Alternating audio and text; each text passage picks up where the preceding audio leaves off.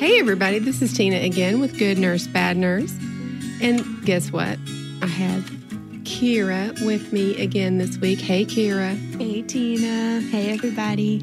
So we have some really good stories to talk to you about today. First of all, we want to talk to you about a news story that we found that it's kind of interesting because it's kind of like, a lot of times the news stories are kind of negative, just because anything that makes the news is typically going to be something negative. But in this case, it was kind of neat because this is about a family in Springville who provided an RV for for a nurse to stay close to their family. And then when I got to kind of looking at, and this is in New York, when I got to kind of looking into the story, what it ends up being is that there's an entire program that's dedicated to this, where nurses, not just nurses, it's actually originally for doctors, but they were allowing nurses to use this as well. But it's called RVs for MDs.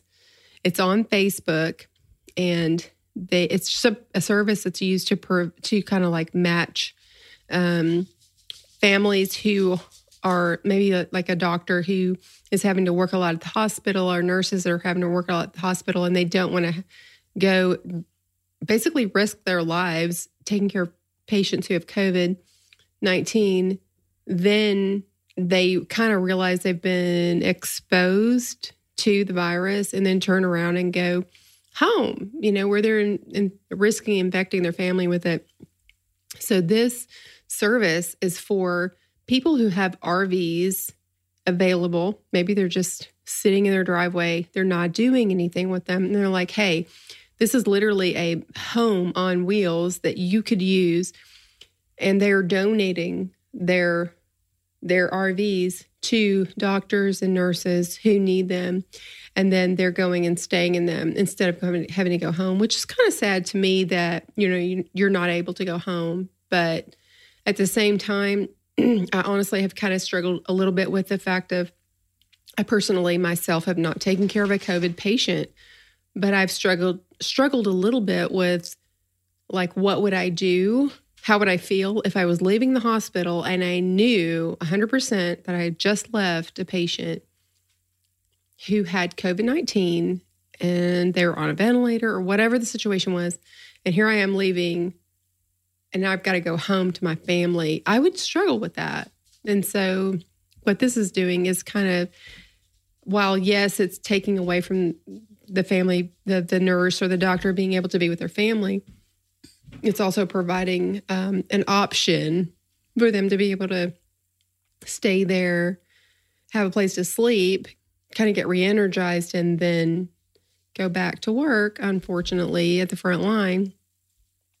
But at least it's an option. It's something that I feel like people all across the country are trying to find ways that they can help. What do you think? Yeah, I think everyone's making their best effort. I know I'm working with a doctor. Her children have had childhood asthma, and she has been working very closely with COVID patients. So she has been staying in one of her rental apartments. I just really respect the fact that she would be away from her family, not knowing how long this is actually going to last. I think that's really admirable, because it must be hard completely changing your life like that. Oh, I agree 100%. I feel like I know for me, just a little bit that I've had to deal with as far as just knowing that I'm going to the hospital, potentially exposing myself to COVID-19, and then possibly coming home afterwards and doing every precaution I possibly can, taking my scrubs off immediately, whatever I can do.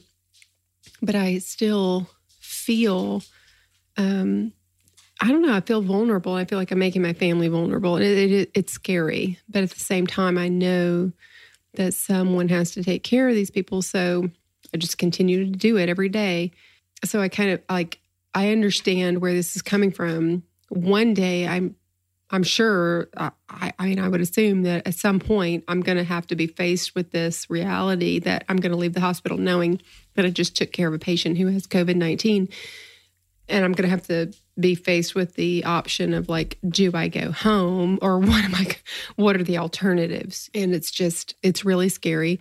It's really nice that these people have stepped up and someone has come up with the idea to like, hey, there's got to be people all over the country who have RVs that are just sitting in their driveways, not being used. And then people are just generously offering them. And that's no small thing. I mean, you're talking about offering potentially, tens of thousands of dollars worth of property. Many of these things are like $30,000, $40,000, $50,000, $100,000 for these things that they use for their vacation. And now they're offering it to someone that's a complete stranger to come and live in there, just live in the RV. That's no small thing in of itself. So I feel like these people need to be commended for, being willing to make that sacrifice. Yeah, for sure. It's incredibly generous of them. Some people can say, well, I mean, if you have that, it's not like it's your house. It's not, but the thing is, you invest all this money into something like that, and then you're turning it over to total strangers, and you're hoping that they're going to be good to it. You're hoping that they're going to treat it like you would treat your own property. Maybe they will, maybe they won't, but you're just kind of taking that risk. So I appreciate these people for doing that. I really do. I feel like there's so many people all across the world, all across the country who are just doing whatever they can to help. And I see these people just tirelessly working and sewing and doing things. I can't do that. I'm not good at sewing. Like, I use the liquid stitch if I have to do anything, because I'm not good. So I feel like these people who are really talented I'm so thankful for them. I appreciate you guys so much. So I guess that's our news story. We appreciate you guys for offering up your RVs for people, for doctors and nurses to be able to stay there. And so I guess we can get into our bad nurse story. This is a sort of like a bad doctor story. It's a different story. There's no doubt about that. I won't give it away at the beginning. You'll know by the time we kind of get into this story why it's so different. But we can just start out kind of like at the beginning. This is really insane. Some of these details are it's just unbelievable. So this is the story of Monica Burgett, who is a, quote, infectious disease doctor. So we deal with some infectious disease doctors where we work, right, Kira?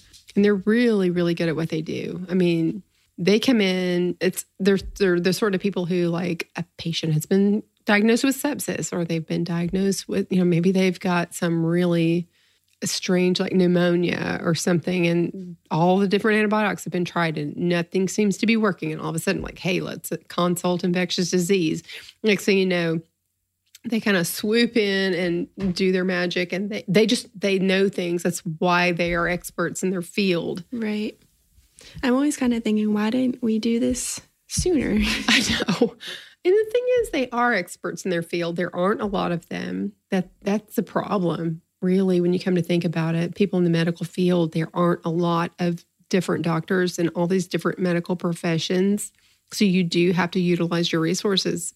It's kind of sparingly, unfortunately. And you don't want to just throw money at every single patient, because sometimes it is possible to treat some of these infections with broad spectrum antibiotics, and it just clears it right up and everything's fine. Like they had a UTI or they had pneumonia or whatever, and you were able to clear it up. But sometimes you do those and it's not working. Mm-hmm. So then you consult infectious disease. Next thing you know, here they come. And I'm so impressed with them because, like, they know what's up, when it comes to these very specific bacteria, the very specific viruses. And so it's just amazing. I love it when you think about, like, everybody has their place. There are more general practitioners, and then there's more specific practitioners who, like, the more general practitioners, like, they're more of, like, they understand the big picture. They understand the patient, They're dealing with the patient on a big level. They're trying to figure out what's going on.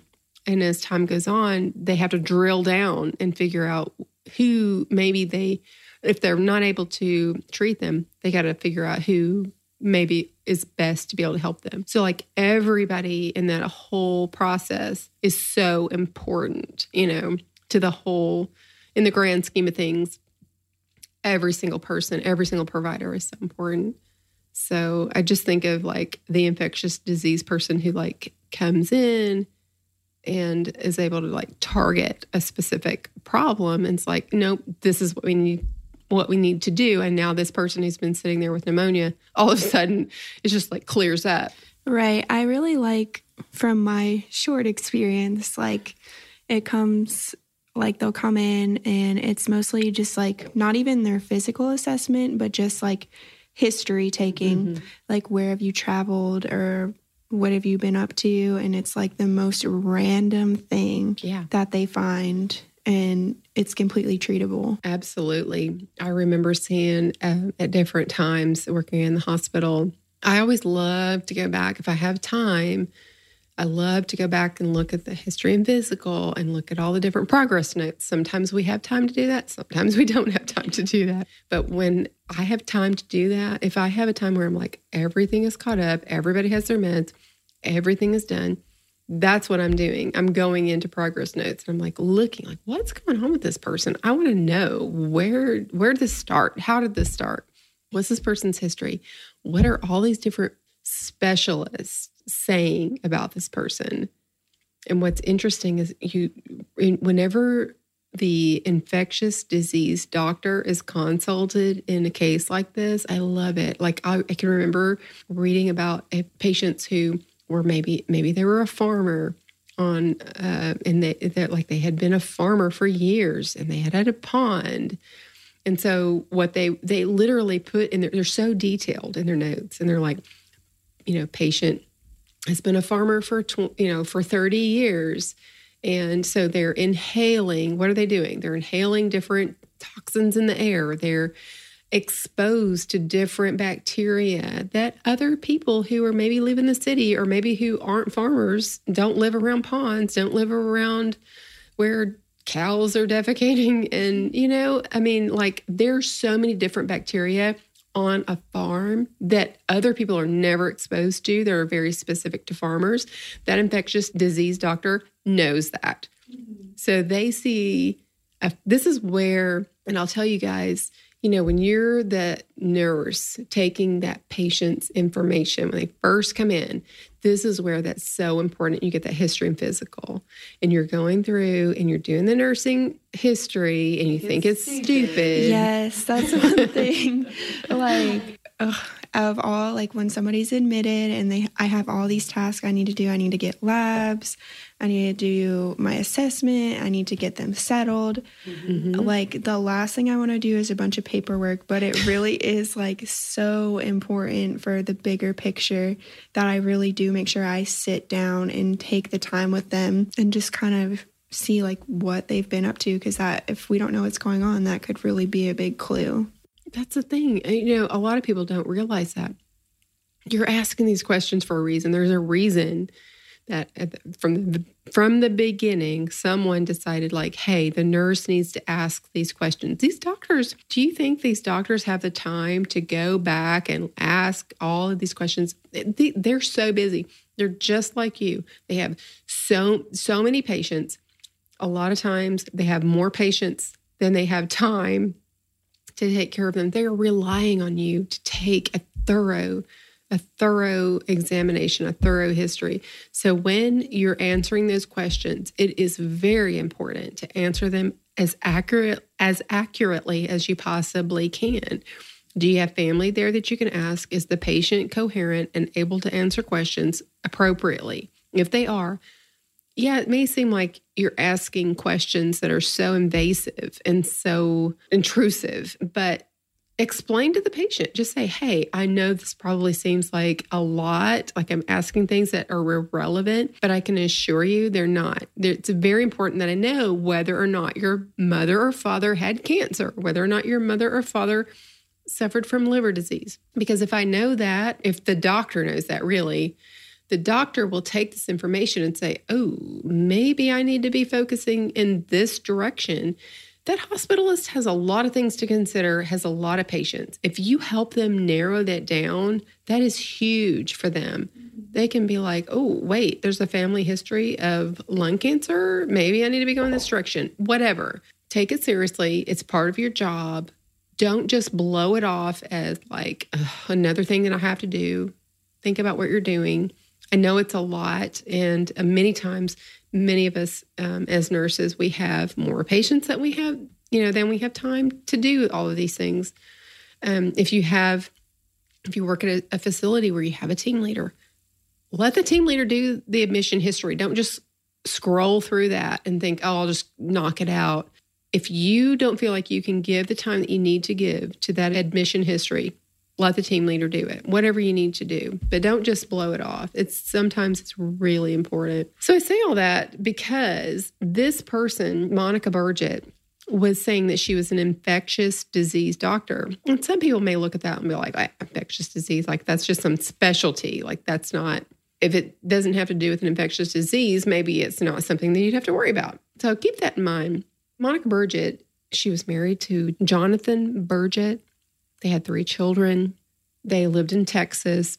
Their youngest child, JB, was born prematurely at 25 weeks gestation. Okay, that's really, oh my gosh. When I think about it, if you think about it, 20 weeks is usually when they kind of like can tell the gender. But that's still really early in the process. Like they're barely showing. They're like 5 months along. They're just kind of like real early. Okay, 5 weeks after that point, that's what we're talking about. That's crazy. That's so, so young. So JB spent the first 100 days of his life in the neonatal intensive care unit. That's the NICU, as we would call it. In late 2015, Miss Burgett and JB, he was 3 by this time. They moved to Cincinnati because Miss Burgett was seeking medical care at Cincinnati Children's Medical Center because JB had a genetic disorder, which is called neurofibromatosis, or it's also referred to as NF1. So NF1 is a genetic disorder.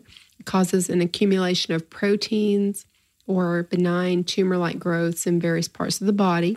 So, this is something that I actually know someone. I know a couple of people who've had this. So this, I know it's rare, but at the same time, for me to have known 2 different incidents, like 2 completely separate different families who've dealt with children with this, I don't know that it's that rare, really. I know it's scary. It's very scary sounding.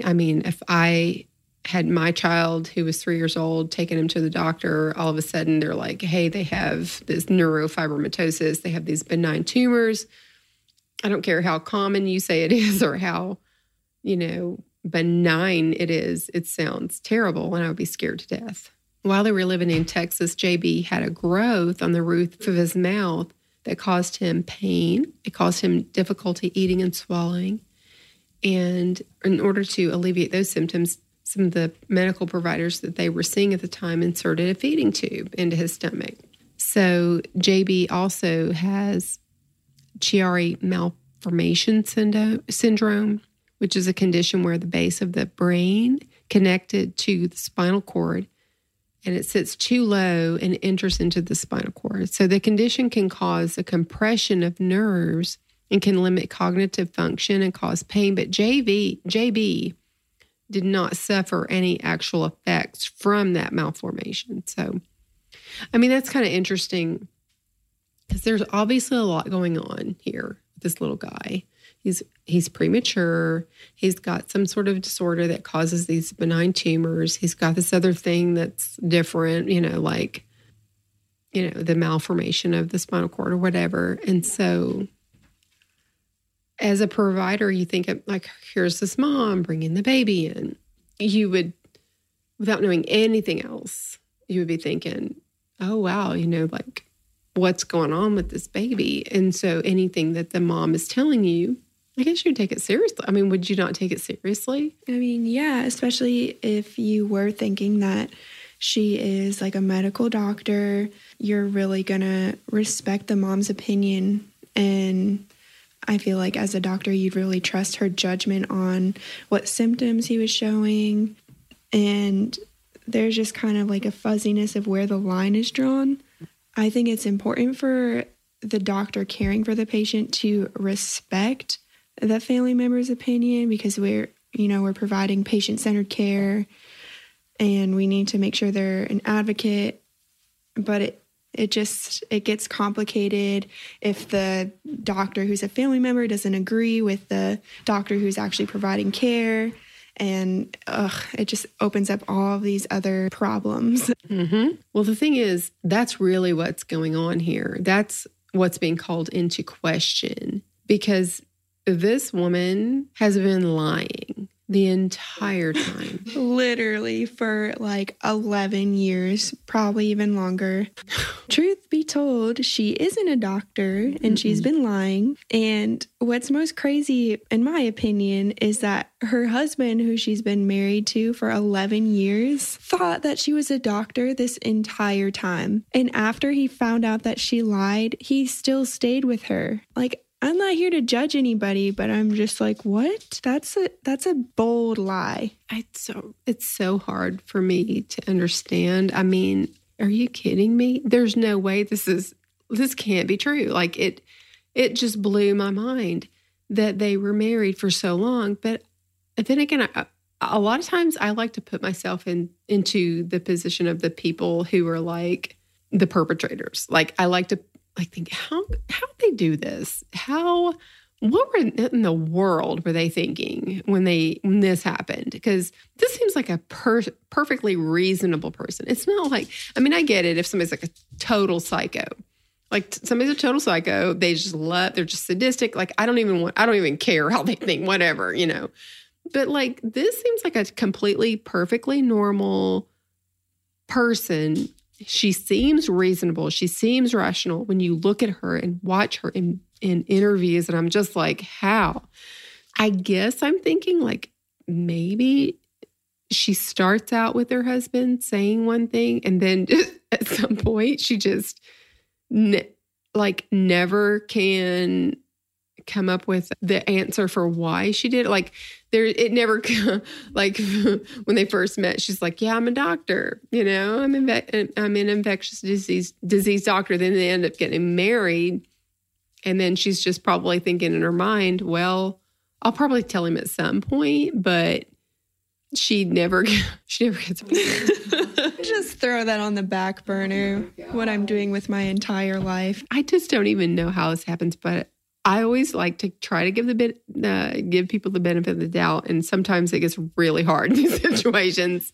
I mean, watching the interviews, it is crazy because she does seem just like a mom who's trying to get the best care for her child, but it's like there has to be some mental health issues, in my opinion, because it's just like it's like she made herself believe that her lies were reality, and it's kind of like freaky to watch how that could happen. And the thing is, I do think about these doctors.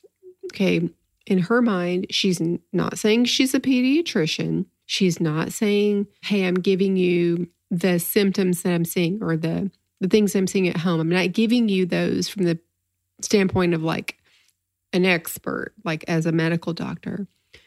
But at the same time, those doctors who are sitting there listening to her, they think they know she's a medical doctor. I can't imagine that that would not play into, their decision when it comes to, because I know sometimes when I talk to people, I talk to family members, there's some family members that are completely oblivious as to what's going on. You know these people, and it's fine. I don't expect people to know everything that's going on. But when I'm trying to talk to them, I'm just like, I try to dumb everything down when I'm talking to them. I try to explain it on a kind of kindergarten level because I don't expect them to understand everything that I'm saying. Then I talk to people who seem like they know what's going on. whether they've researched the information or they are medical in some way, they seem like they know what's going on. And I feel like I can kind of talk at a little bit higher level with them. And then I almost like see what I can get away with people sometimes. I'm like, okay, I'll give you a little information. See if I feel like you understand it. If I feel like you understand it, I might just be like, okay, I can kind of talk like this with this person. Because the thing is that's the problem when you're dealing with family, you're dealing with patients, you're trying to educate them. As a nurse, you kind of have to know, where are they? And I feel like that's how these doctors were. They were like, well, where is this mom as a mom, but she's also a doctor. So she, on some level, understands sort of what's going on. And so she understands symptoms. She understands what to be looking for.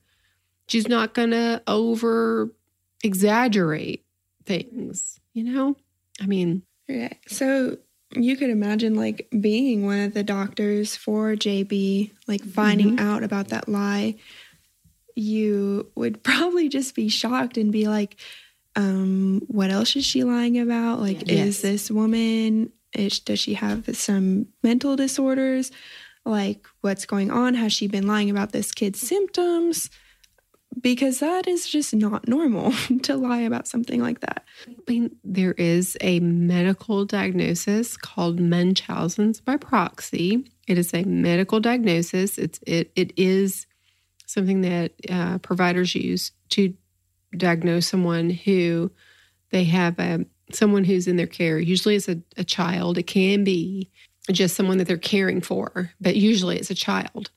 And so they get attention because the child is sick, and then it somehow feeds some need that they have. And then because they're getting attention because the child's having symptoms, then they maybe start creating symptoms. And they may not even be realizing that they're doing it at first. Maybe they're embellishing, exaggerating symptoms. And before you know it, they're creating them. They're giving them, salt in their diet, extra salt in their diet, whatever they need to do to try to cause the child or their person that they're caring for to exhibit symptoms so that they have a reason to go to the doctor and a reason to continue this care because they're getting all this attention. They can go on Facebook and be like, oh my gosh, this person's sick, or my son or my daughter, or whatever. And that's Munchausen's by proxy. It's been going on for a long time. And that's where, at this point, once a doctor realizes, wait a minute, you're not really a doctor? Then it's like the floodgates open and they're like, wait, what are the possibilities here? If you're not really a doctor, then what's going on? Is this patient even sick? Like, I don't even know what to believe anymore. The sources are unclear about how exactly her lie of being a doctor was revealed. One article mentions that she was part of a Facebook group that was for moms who were doctors. One of the actual doctors on the page heard her story and helped her set up a GoFundMe page for medical expenses. And so then she started, that doctor started noticing that the woman and the kid's symptoms were kind of fishy. And so the truth started coming out, like slowly. But I definitely can see why her husband or the father of these children would have been at least trying to keep things together, like holding it together, even though it just seems impossible. It's like, what in the world? She's been lying to him the entire time. Like, she's literally not the person he thought she was. Like, she is not. The entire time they've known each other, everything is a lie. I don't know how he was so strong that he could have just been like, well, I'm just going to stick in here, that's crazy. But he stayed with her. So she took JB for a treatment at hospitals in Houston, Dallas, and Austin before she brought him to Cincinnati, finally. And medical records show that she was actually investigated for child abuse while in Austin, but she was never charged. Doctors recall feeling like she wanted unnecessary tests and treatments. So I guess, kind of here's the thing. You have this baby born prematurely. So you're like, okay, there's definitely something, like not everything is going to be 100% normal, like what a 9-month gestation baby, a 40-week gestation baby is going to be. So then it's going to probably be really hard for medical professionals and providers following this case to determine when it's something that's embellished from the mother who just wants attention versus something that's legitimate, because he obviously had deficits. He obviously had things, That's got to be really hard for them. And I can just really feel for them. It's just an impossible situation, to be in as a medical provider. I can't even imagine. There's a reason why, once I started working at the hospital and I saw what the nurse practitioners do, I 100% knew that is not what I wanted to do. It's just so far out of the realm of what I want to do. And I see the responsibility that they have. And I think about these doctors and what, the responsibility they have. And they have to look at this mother. Are we really expecting them to judge her, straight up judge her and just say, they didn't know she wasn't a medical doctor. They did not know that. Once they found that out, okay, yeah, then they were like, whoa, something's off. But up until that point, they did not know that. And I can't say that I blame them for all the stuff that happened. But it is concerning that she was investigated for child abuse. She wasn't charged. And because of his NF, he did have a growth inside of his mouth. And she insisted that it was causing him severe and chronic pain. So based on her description of his pain, pediatricians in Cincinnati provided oxycodone and methadone. I don't even understand that. I mean, I know that I understand pediatrics. Okay, I get it. I mean, we don't deal with babies. But at the same time, come on, methadone? What the heck? This stuff, I don't know.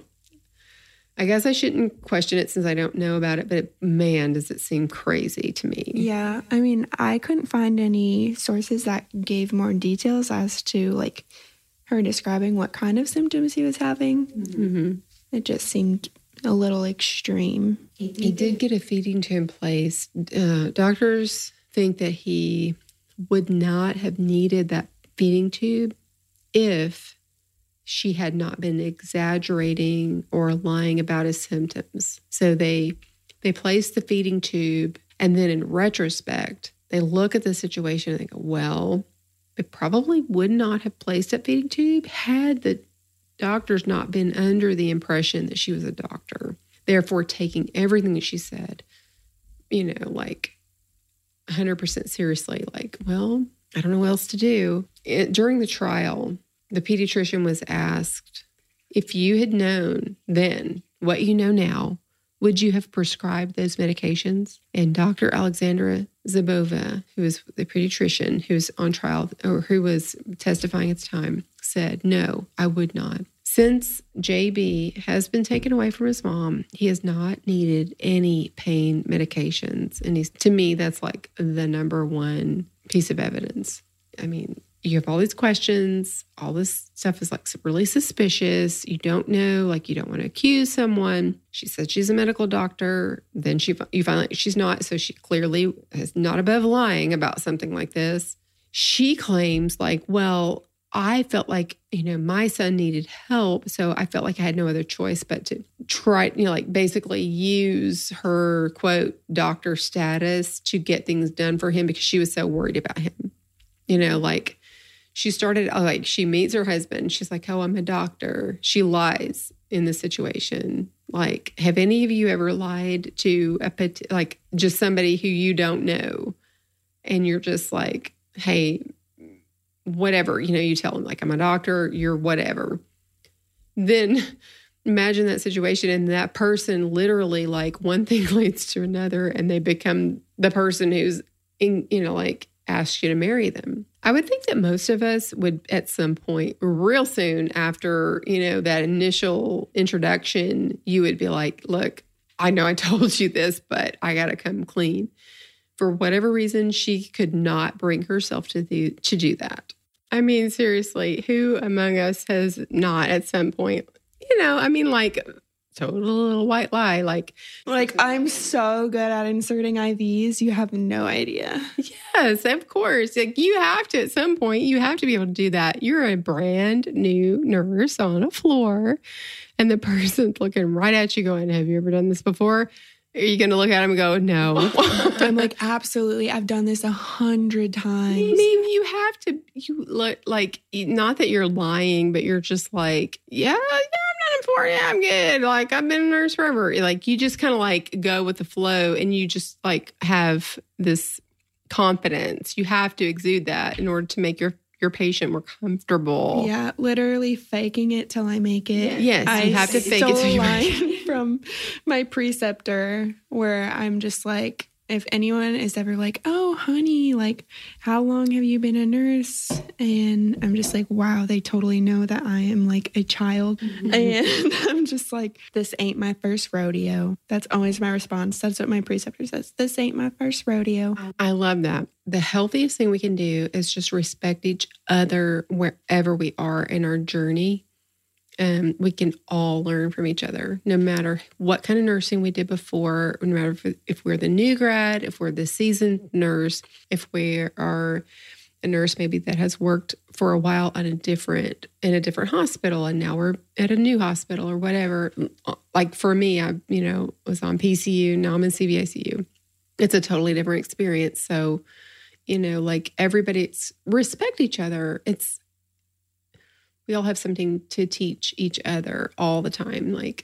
I totally believe that we just need to keep an open mind, always keep communication open and talking to each other about these things.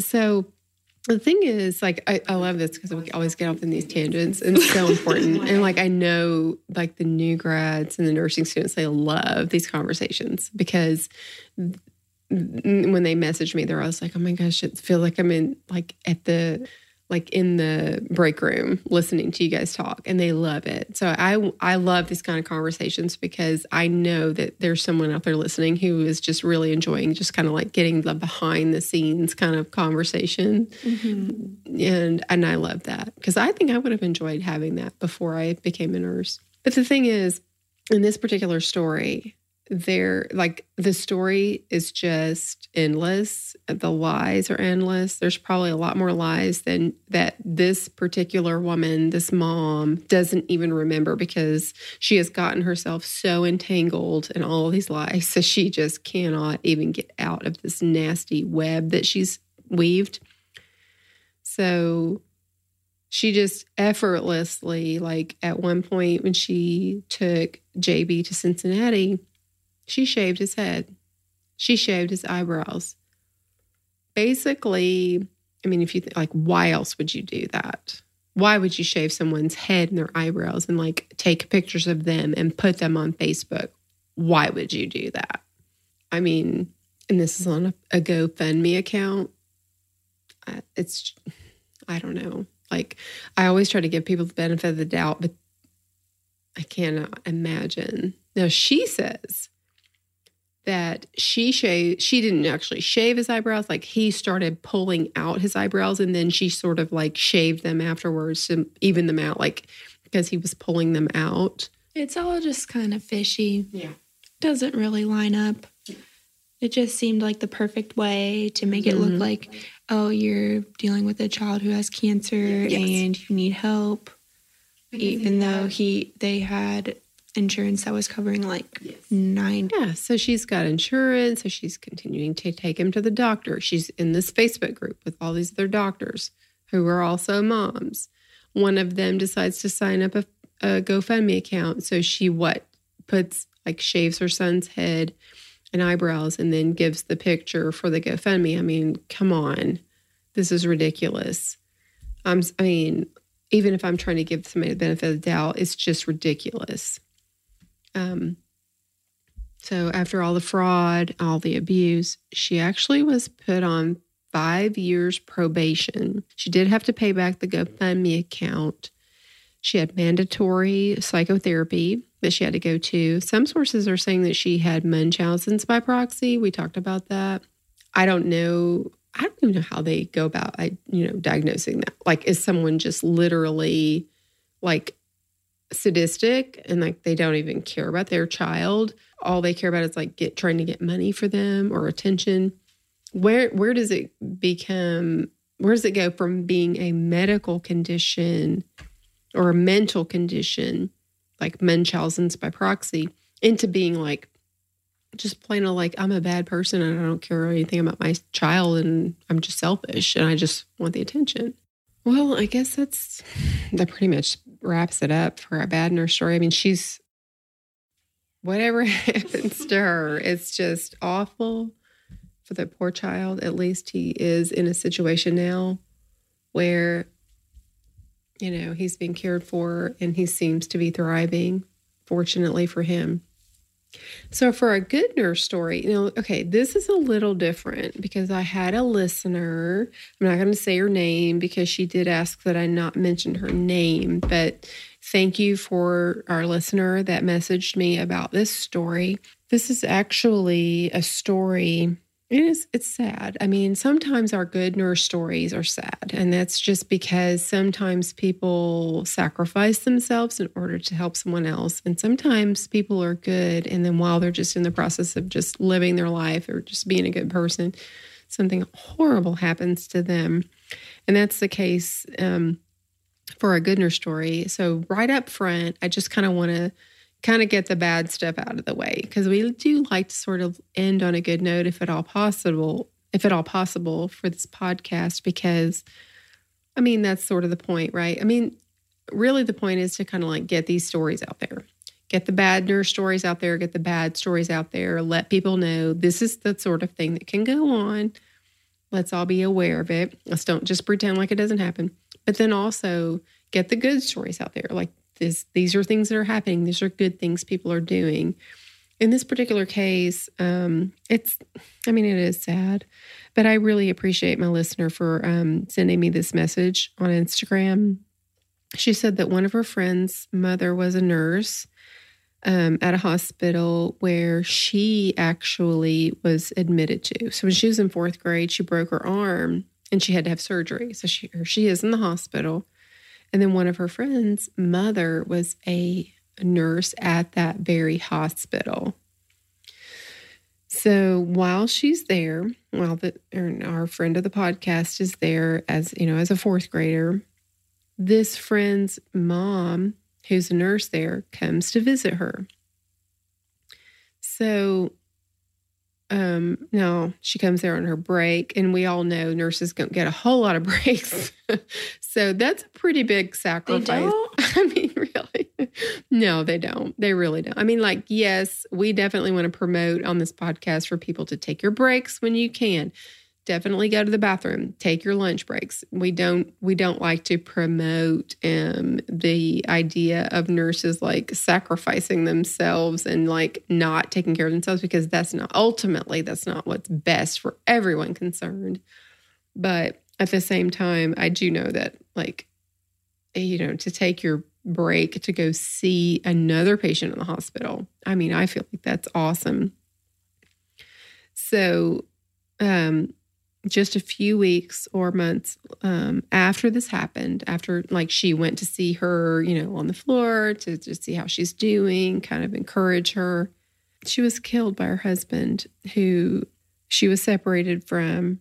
And that literally just like this whole thing, like her coming there to see her.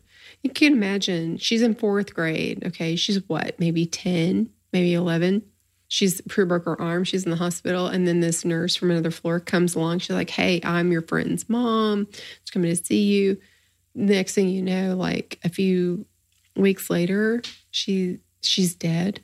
And your friend's dad is the one accused of killing her. So it just made a huge impression on this girl. And she decided to become a nurse herself because of it.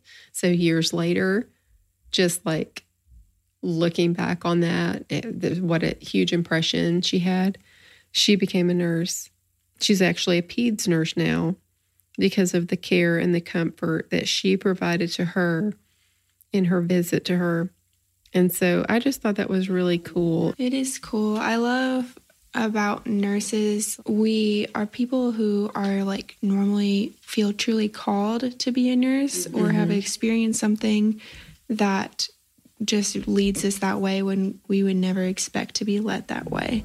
Because I feel like a lot of people who become nurses, it's unexpected, like how much you just fall in love with it. It's true. It's so true. And the thing is, like for this particular woman, Melissa Barnhill, it's obvious that her life was about helping others. And she knew that this person was, in the hospital somewhere. And so on her break, she went to see this person, her daughter's friend. She had a reputation for just being a wonderful person. She had a reputation for being an amazing nurse, a wonderful person. And so when this happened, everyone was shocked, like what happened? And the thing is, it's just like, so many stories that we see over and over and over again on this podcast where people are in a relationship, trying to separate, one person is trying to separate from the other. The other person is like not having it. That's the situation here. Her father, this Melissa Barnhill's husband, Kyle Barnhill, was like not happy that everything was going on. And he just literally drove by the house one night and shot through the window and killed her right in front of her daughter. I mean, it's the saddest thing. At the same time, I feel like this woman, Melissa Barnhill, has just the impression that she left on this earth is just huge. None of us are going to get out of this earth alive. Okay. We're all here for a limited amount of time. Melissa was here for maybe a little shorter than average, but we're all going to be leaving here at some point. She made a huge impression because just the short time that she spent on this earth, she influenced other people to be the best people that they can possibly be. And that's what I love about this story. Like, yes, her life ended, shorter than what was expected. But what did she do with the limited time that she had? And so I just love that. I appreciate her so much. I love stories like this. It's sad. I know I'm always like, oh, we end with an uplifting story. And then, a story like this comes along and I'm like, it's not going to be necessarily uplifting. But at the same time, her story deserves to be told. And I want to tell her story, even though it's not necessarily the happiest story in the world. She deserves to have her story told. She was a good nurse, and I'm really proud of her, and I'm proud of all of you guys who are listening, who are wonderful nurses. I love the nursing profession, and I love just all the people that I work with at the hospital, the people that I interact with on Facebook, and I appreciate you guys so much. So I guess that ends this episode. What do you think, Kara? Yes, that'll do it. You guys can find us on Instagram at Good Nurse Bad Nurse or on Facebook at GNBN Podcast. And I would love for you guys to message me if you have a story, just like this nurse had a story for me. A nursing student actually had a story for me. You guys send me your messages. I love to hear from you. Even if I don't respond right away, I try to respond to everyone. If I don't, I really am sorry. I do get a lot of messages. It's not always easy to respond back to everyone.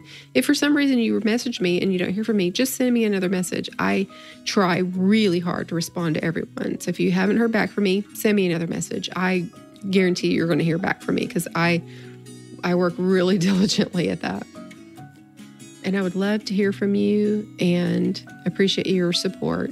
And I also want to remind you guys that even if you're a bad girl or a bad boy, be a good nurse.